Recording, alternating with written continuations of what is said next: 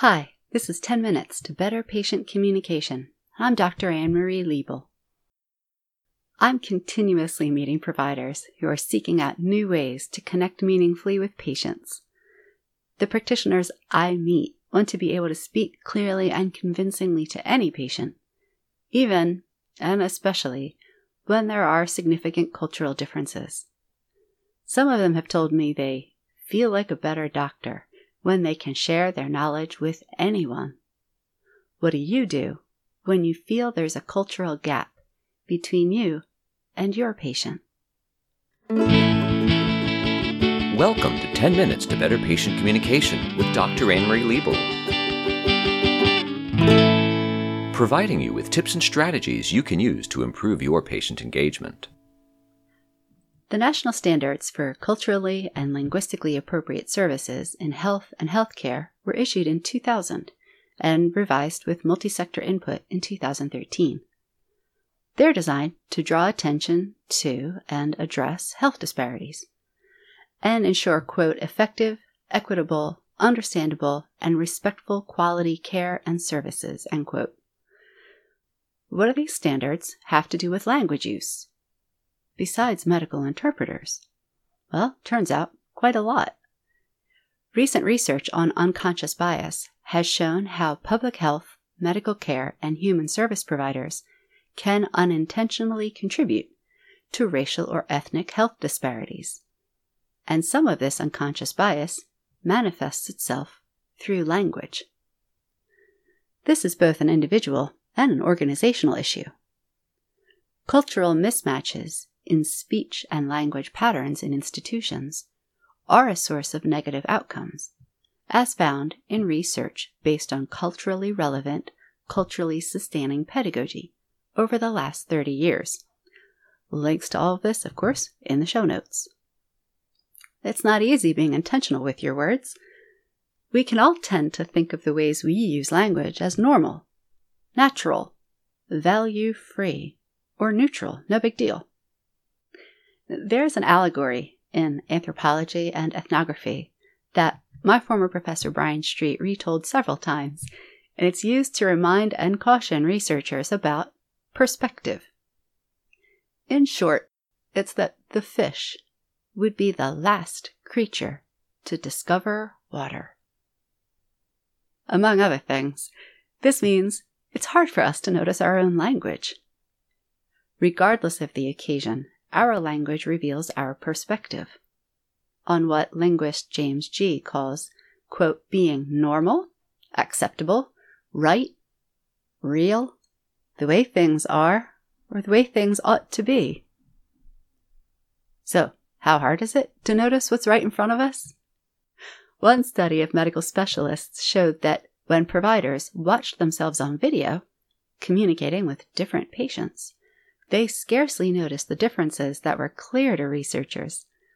This was true even though these providers had been extensively trained in and were enthusiastic about intercultural communication. They were looking for it and still didn't see it. There's nothing really wrong or surprising about this.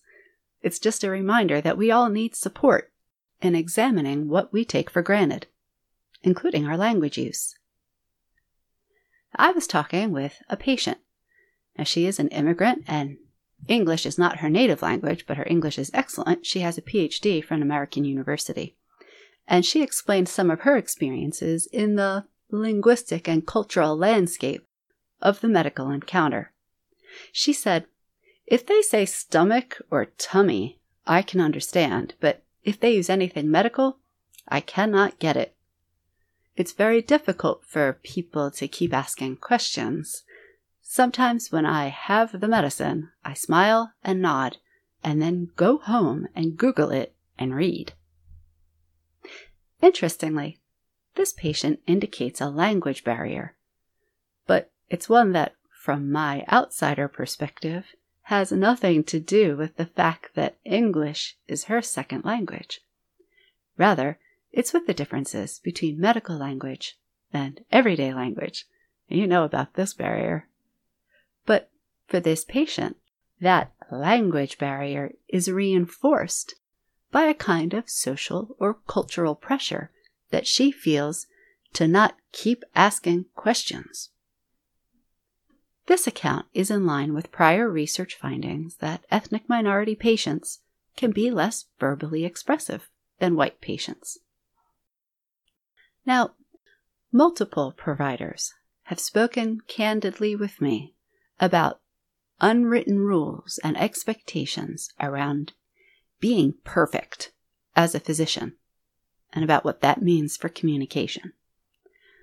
I bring this up because I've been wondering about how such pressures might lead providers to feel that they should somehow be able to anticipate what to say to any patient, no matter their cultural or linguistic background, or to somehow have all the answers ready, the right words for the right patient at the right time.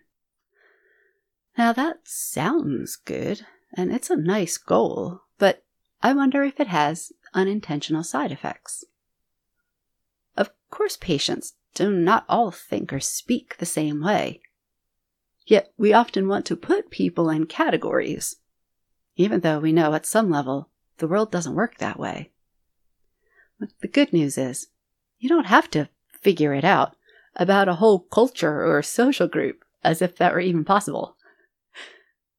Patients have been shown to place more importance on a provider engaging in patient-centered communication than on the provider's ethnic background. So even when patients perceive a language barrier, they believe it will be less pressing when a relationship is established with the provider.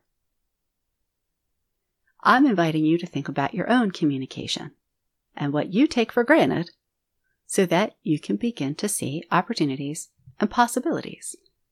So I'm going to give you one tool for quick use and one thought to dig deeper. Here's the one tool you can use today. Right now, in fact. Stop and think of one idea or a fact or a process that you explain often to patients. What is it? And why do you usually explain it to patients? And now I want you to think about, how do you say it? I mean it. Think about the actual terms that you use. Could you say this in another way?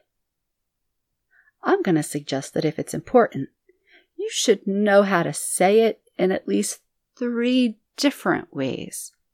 And I don't just mean vocabulary. In the show notes, I have links to 10 different ways you could try to say the same thing, but you could also talk to a colleague and ask how he or she says it. Also, have the same information available in multiple modes. That means you'd have something written, you could have something that's audio or video recording, some images, and that written text, and offer them all to your patients. Here's one thought to go deeper. Your best resources for patient communication are the people in the room with you. Yes, patients aren't necessarily ready to open up and answer questions or to be put on the spot. They, too, are distracted and thinking about multiple things. And the differences between you and your patient are important.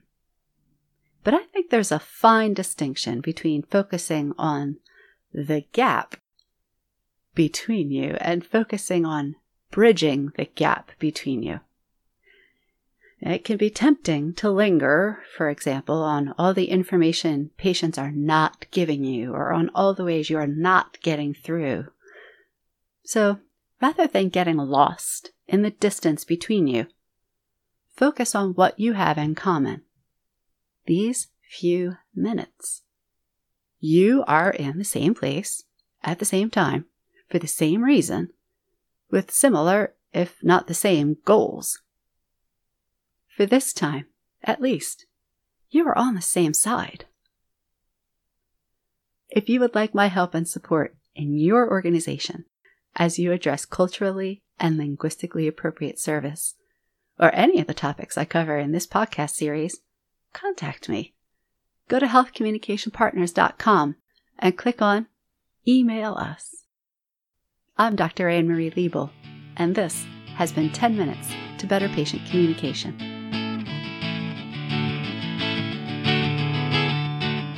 Thanks for listening to 10 Minutes to Better Patient Communication from Health Communication Partners, LLC. Find us at healthcommunicationpartners.com.